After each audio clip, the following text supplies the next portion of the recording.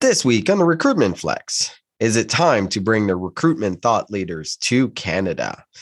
74% of companies are failing at recruitment. Remote jobs are still king. And bad onboarding, bad employees.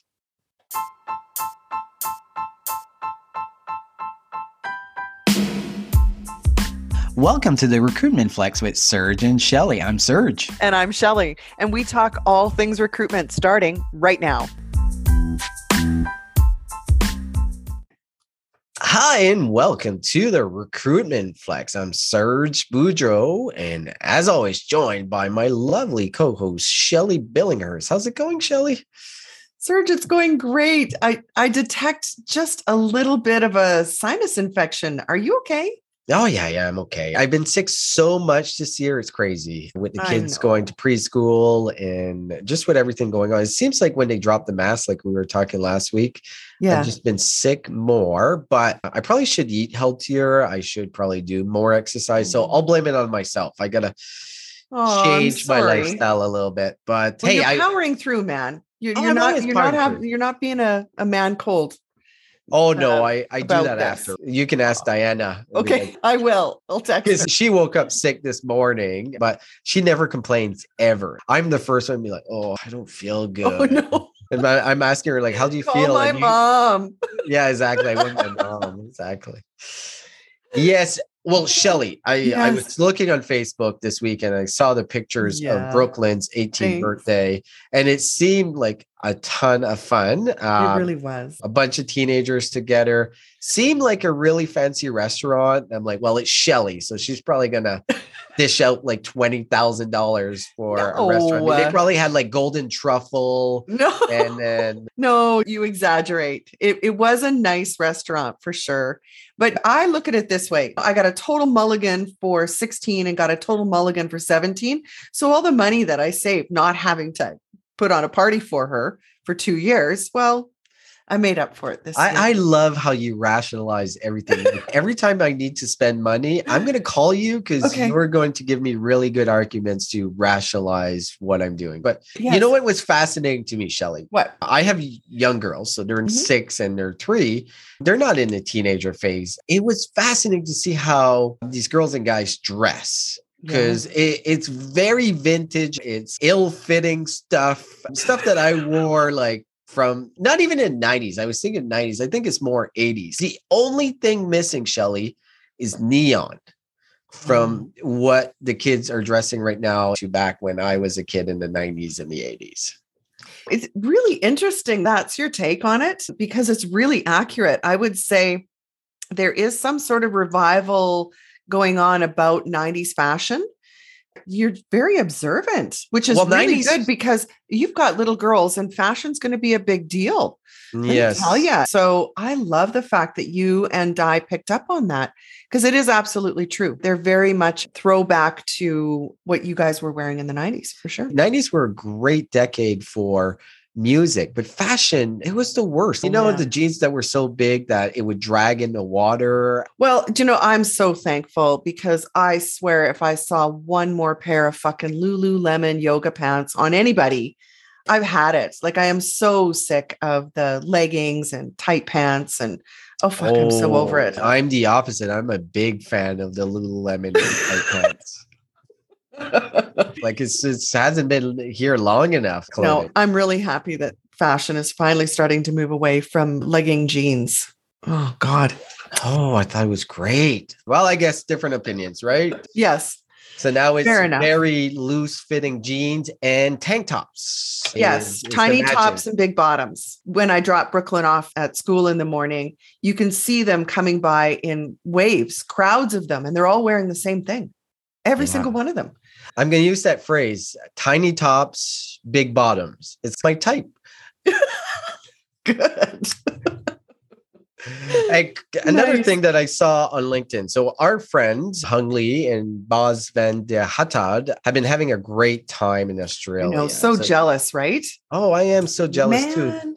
They're touring everywhere. And one of the things that we need to do, Shelley, and I'm going to ask the audience for feedback. So please send us a message either to me and Shelley directly or on our LinkedIn page would love to know if we held an event across Canada and brought in some of the top recruitment influencers, would you attend? And if you're a company, would you sponsor? So please ring us up. We need to do something here in Canada because we need more thought leadership in recruitment, because I'm still thinking we're way behind. And the reason I'm thinking we're way behind, Shelley, is I've been meeting a lot of clients and I'm still shocked. And I want to get your perspective on this of how many recruitment teams or talent acquisition teams or HR teams have no idea what their metrics are. They have no clue how much they're spending in recruitment or where they're spending it, the breakdown of any recruitment metrics at all. You work with a lot of big companies.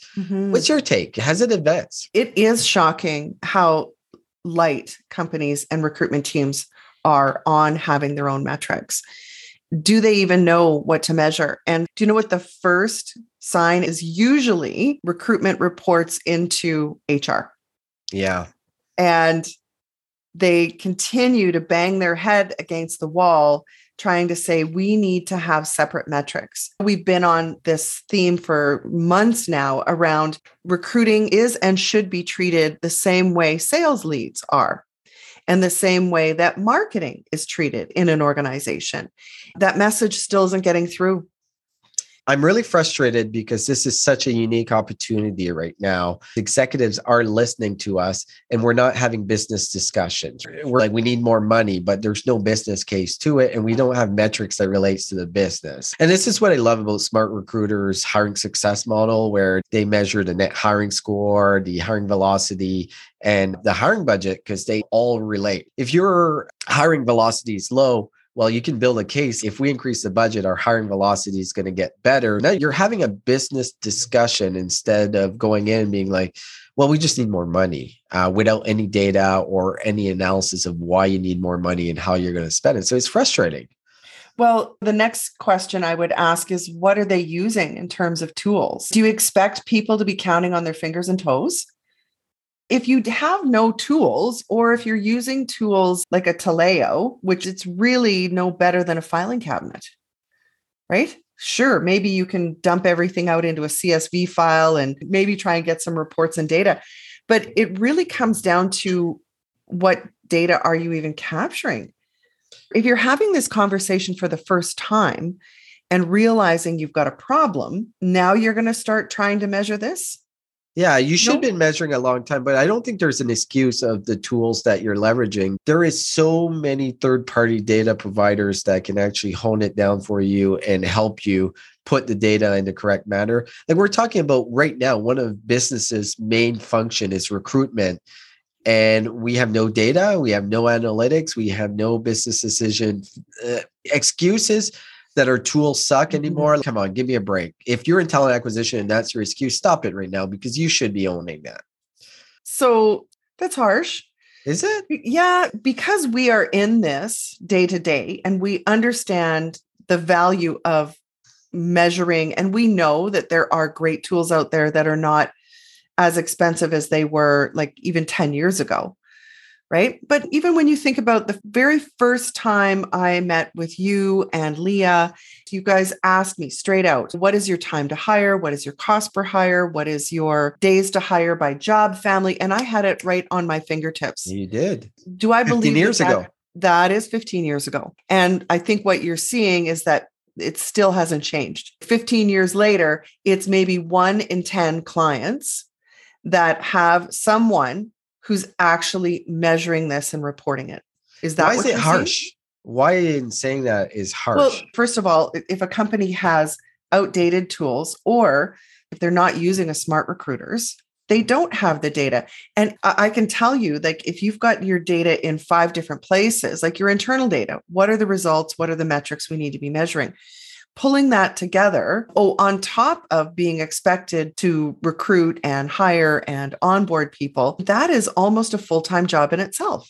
Yeah, but whose fault is it? A talent acquisition manager, director, VP is in it on a day-to-day basis. They're working in the business, not on the business. And in the long run, they're an ideal world. But I know very few. And even if you think of our own personal experience, looking at job ads for talent acquisition manager, always in that job ad, they're saying you must be responsible for full cycle recruitment. Are you strategic or are you tactical? No, you just want another recruiter.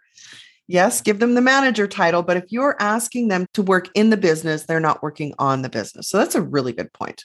Fair enough. Let's jump into the recruitment insights. I was reading an article from Josh Bersin talking about recruiting is way harder than it looks. And the data that proves that is right now, 75% of companies are underperforming when it comes to recruitment. We are in an environment where every company is trying to hire, right? Like nearly every company that you're seeing is trying to hire right now.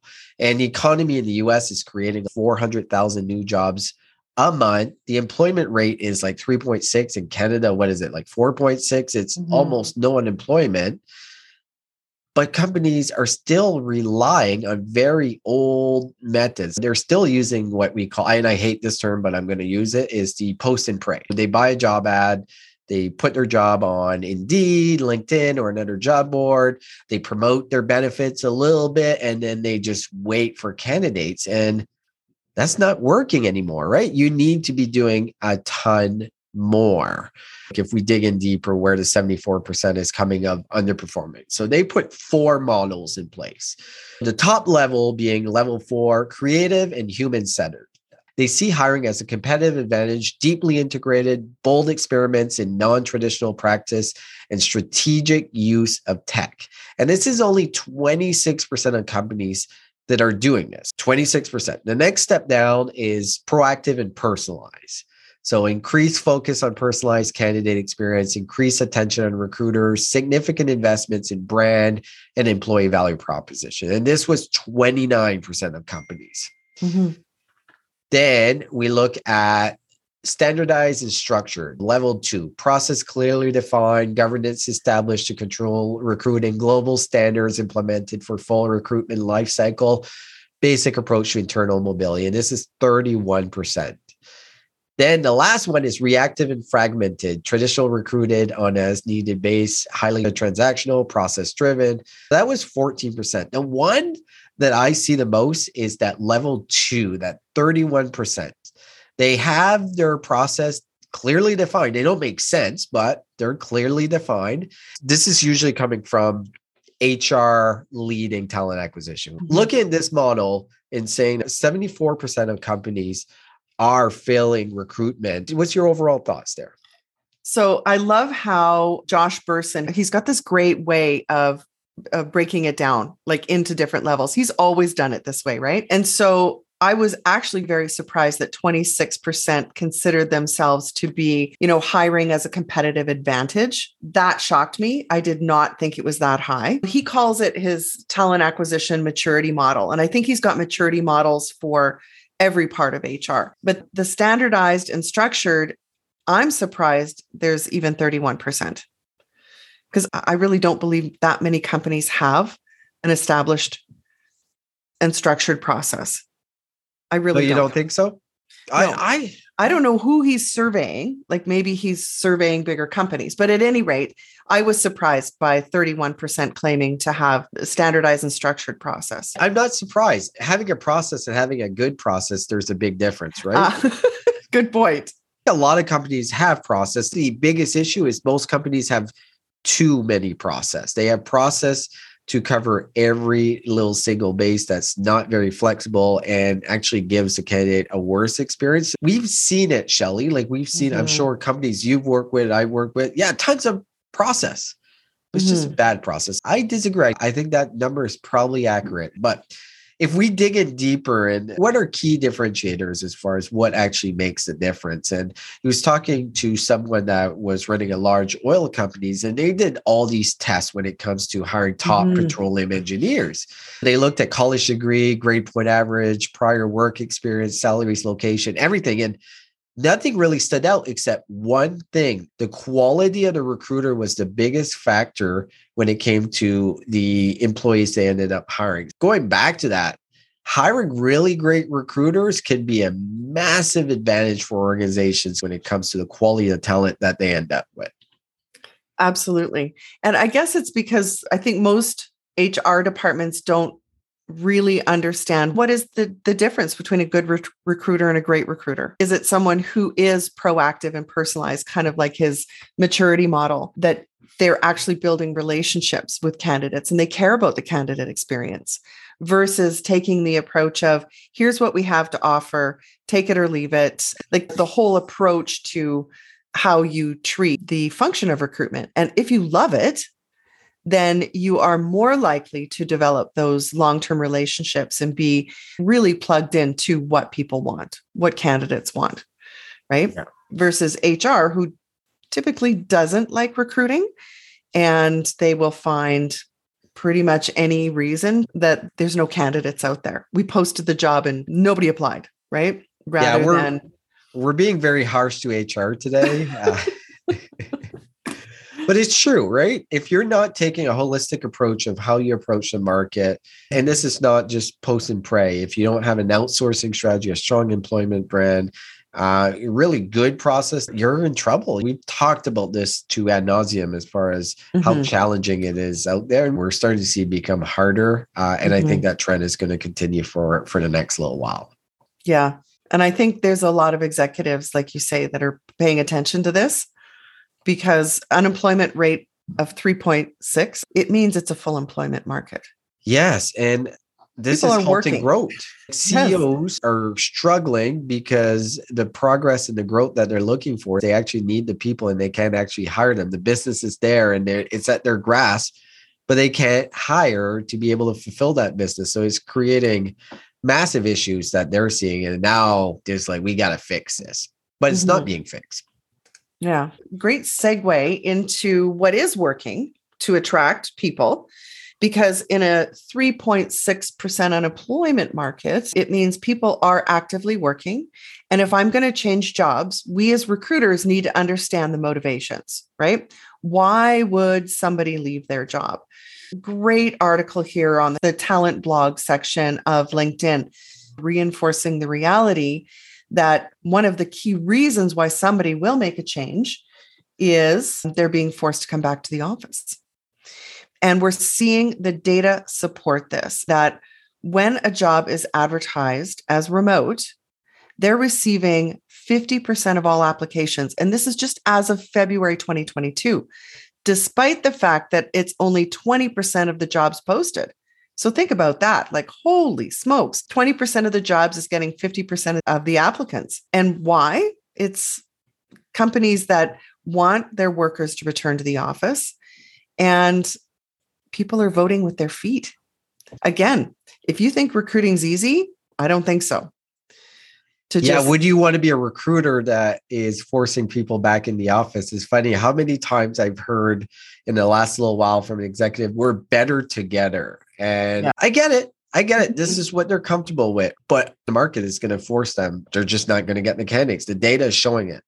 Yes. And so what are your options? You need to go back and open up your wallet and pay more. What would it take, right? I know we've talked about this as well. What would it take for you to accept a job where you had to be in the office Monday to Friday? What would be the rate of pay? Double what I make now, but I don't want to correlate my personal experience into how I feel, because I know there's some people that want to go work in an office, but let's face it, the fact is a lot of workers, especially in a white collar world, are not wanting to go back. And I want to reference another report. This one is from Ladders. So Ladders is the job site for jobs over 100K. What they release is 24% of professional jobs are now available as fully remote. So that's 8 times as many as in the first quarter of 2020 and 2.4 times as many as the first quarter of 2021.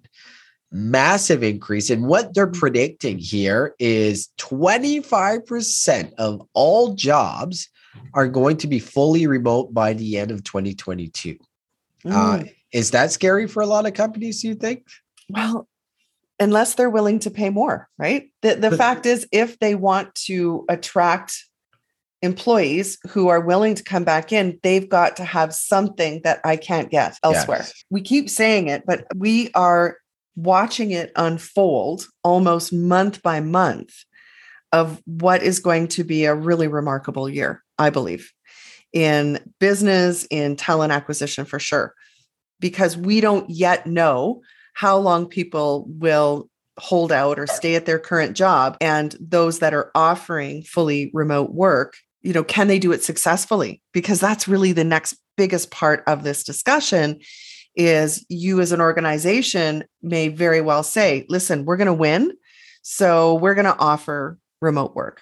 What is the domino effect of doing that if you're not doing it well? The other thing, and I don't know if it was in this latter study that you just talked about, was the fact that people who made a change last year are making a change again. Yes. Because they took a role thinking it was going to be as great as your original employer. So you've either got boomerang back to your original employer. Again, that could drive behavior because working remote was really successful when you understood how things get done in the organization, when you understand who do I need to call if I need to get a decision on this, and how do we go about solving these problems. But when you're in a new organization, it can become very isolating because you don't have the relationships that you had before. And that ties in beautifully with our next topic here about onboarding, because it's one thing for us to be sounding the alarm bell to say remote jobs are king. It's another thing to leave employers hanging with, okay, well, if you're going to get in the game of offering remote work and doing it successfully, what's the next thing they need to master? And that's onboarding. Agreed? Yeah, agreed. Onboarding is the one skill set in HR and talent management that most companies don't do very well. I've worked with companies that do it really well, and you see a level of engagement and how they adapt to the company right from the start really quickly. And there's a survey here that says 70% of employees who've had exceptional onboarding experience say they have the best possible job. These employees are also 2.6 times as likely to be extremely satisfied with their workplace. So they're going to stay. But in this particular survey, 71% of people said that there was lack of relationship building. They just felt isolated. So 71% feel isolated when they start a new company. Then there's the culture shock of joining a company. Yeah. So they get sold, like James Ellis would say, and I think this is brilliant. The recruiter or the employment brand is selling full days of cuddling with puppies. And then suddenly they come in and the company does not match the culture as they've been presented by the employer brand. And this is 62%. No puppy days. No puppy cuddle days. Then technology, they come in and technology is not great, or it's not set up, or it doesn't work. And that was 54% are saying that. 46% are saying their benefits, it doesn't roll out as it's supposed to be. What this is telling me, when these numbers are this high, guys, we're fucking up on onboarding. We're forgetting how important that is. But I want to ask you a question, Shelley. Should onboarding sit in recruitment? I believe in certain sizes of organizations, having recruitment own the onboarding, because there's so many factors. Usually onboarding is owned by talent management, but onboarding extends into what I would consider to be the first 6 months of employment. Would you agree? Yeah. And so recruitment, they're a critical piece of the pie, because if we're not plugged into what the experience is, then we're selling the full day of puppy cuddles when the business doesn't deliver that. There is some ownership and responsibility for recruitment and talent acquisition for sure. And I believe you should own it up to a point, right? The point is when you are bringing them across the threshold, we've made sure that the expectations are set correct. We've got processes in place so that the leader knows exactly what's expected of them to bring this person into their team. Because there's only so much you can do in recruitment, but there's also a lot of things that are triggered. For the most part, a new hire can trigger anywhere from 17 to 35 things that need to happen in order for them to start their first day. And it's the smallest of details that make obviously such a big difference, like technology. So if recruitment knows that we need to trigger all of these other things to happen so that technology is ready for that person, recruitment should naturally own not necessarily the full onboarding experience, but certainly the new hire process. I think there's a difference between recruitment owning onboarding and a recruiter owning onboarding. This is a specialized role that sits into the recruitment department. It could sit in talent management as well. I don't think there's a big difference as long as you do it right. And onboarding is not only checklists. I completely agree. You need to get that shit down. You need to make sure the technology is up there. They're set up for the first day. There's good communication. But where organizations are failing is the next step that you're talking about is, in my opinion, hiring managers are not taking accountability of proper onboarding and feeling engaged in the organization. So they're properly trained from the start. They're kind of left to their own devices. And I get it. Hiring managers are busy. They're running a department or whatever the case is. But imagine if you do it right, how much more efficient and effective that employee can be as quickly as possible. So instead of having a 9-month ramp up time, you can have a 2-month ramp up time. That makes a big difference to an organization if an employee can be effective as quickly as possible. What do you think about employers that say, if you really want to advance your career, you need to be putting the onus back on the new hire to own that? Not so much their own onboarding, but, if you really want to be onboarded successfully within 2 months, there is a responsibility also on the new employee. I believe successful onboarding makes it really clear about what is your responsibility as an employee and what is the responsibility of the hiring manager and what is HR's responsibility. I think you make a really good point, but also I think it's an excuse for hiring managers and HR to not give them the tools that they need. Well, no, I'm talking about remote jobs can work successfully if you've got great onboarding. But I think there is one piece missing from these 2 articles because it doesn't talk about if I'm well suited for remote work and there is an onboarding process, what makes me more successful as a new hire for a remote job? Everybody just wants the convenience of working from home and not having to deal with the commute and $25 for lunch and $35 a day for parking, on and on. But what is it that you need to be good at yourself to be successful in remote work and in this onboarding process? Yes, I'm going to look at what the data is telling from the people that's surveyed here. And a lot, it hits what you're saying. So 83% want more knowledge of how performance is measured. Are we not giving that at all? I don't think we are, because obviously 83% are asking that. Then there's during their first month, right? In their first month on the job. So if you are not clear, you either ask, because obviously this 83% want more.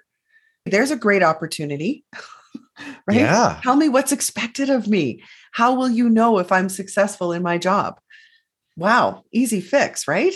Yes. And I think there's some onus on the candidate here to ask that question, like, how am I going to be measured? But it shouldn't get to that point. The other one is 75% want more opportunities to make personal connection with team members. I think the onus is on the employee here. Like, really good employees find out who's important and they physically reach out and try to connect with them. I think you can facilitate it by giving them the key players and giving them a sense of who they should be talking to. But this should be led by the employee, in my opinion.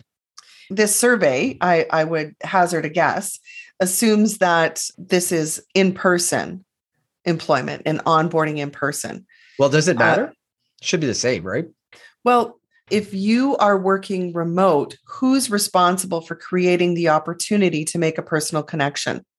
Right? Yeah, no, I think this is the employee. They should figure out who the players are and start reaching out and communicating with them. But also, I'm an extrovert, so maybe introverts, that's a completely different story and they need an introduction or whatever the case is. So I'll give it some credence, but in my personal opinion, it should be the employee. Yeah. Then the last part ties into the first. 74% want more guidance on how to be successful in the corporate culture. Wow. I don't even know what that means. Do you know what? The first thing that came to mind when I read that, I thought, isn't that just the silver bullet everybody's looking for? Because there's one thing about, here's our employee value proposition, and here's our guiding principles and mission and vision statement. But here's how shit really gets done around here. If you want to be successful here, don't ask for a remote job.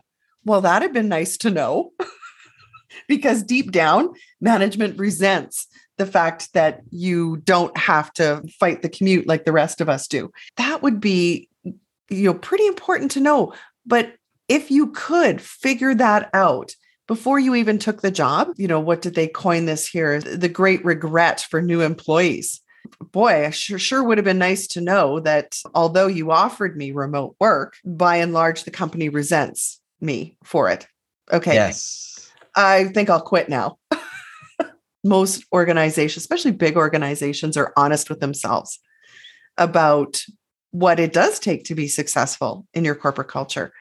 And if success means you should show up every day, be here at 8, not 8:01, but be here at 8, that's what you need to know and understand about the culture and how we behave.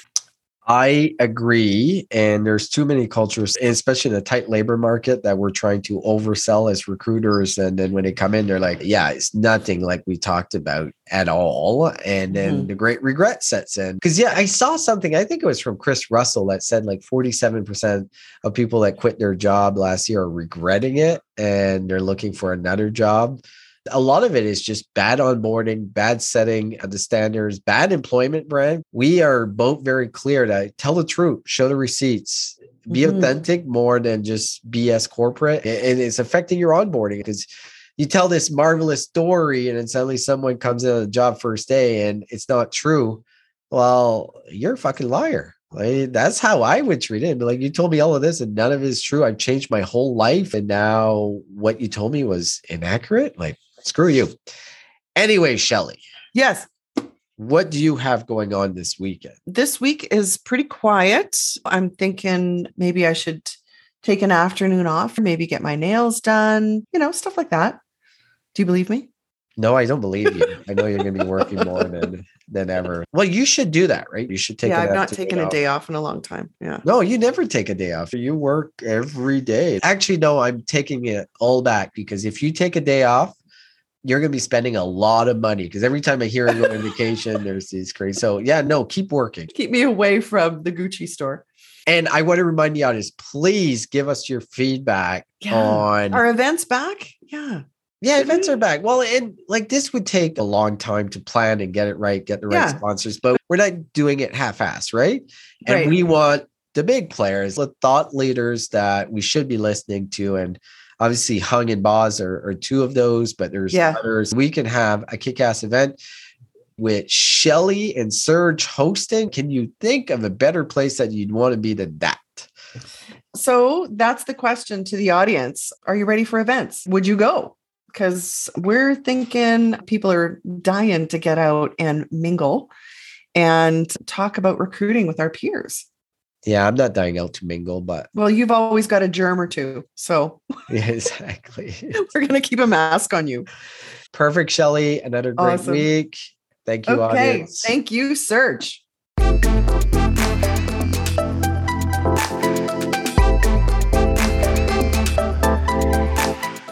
Do you love news about LinkedIn, Indeed, Google, and just about every other recruitment tech company out there? Hell yeah. I'm Chad. I'm Cheese. We're the Chad and Cheese Podcast. All the latest recruiting news and insights are on our show. Dripping in snark and attitude. Subscribe today wherever you listen to your podcasts. We out.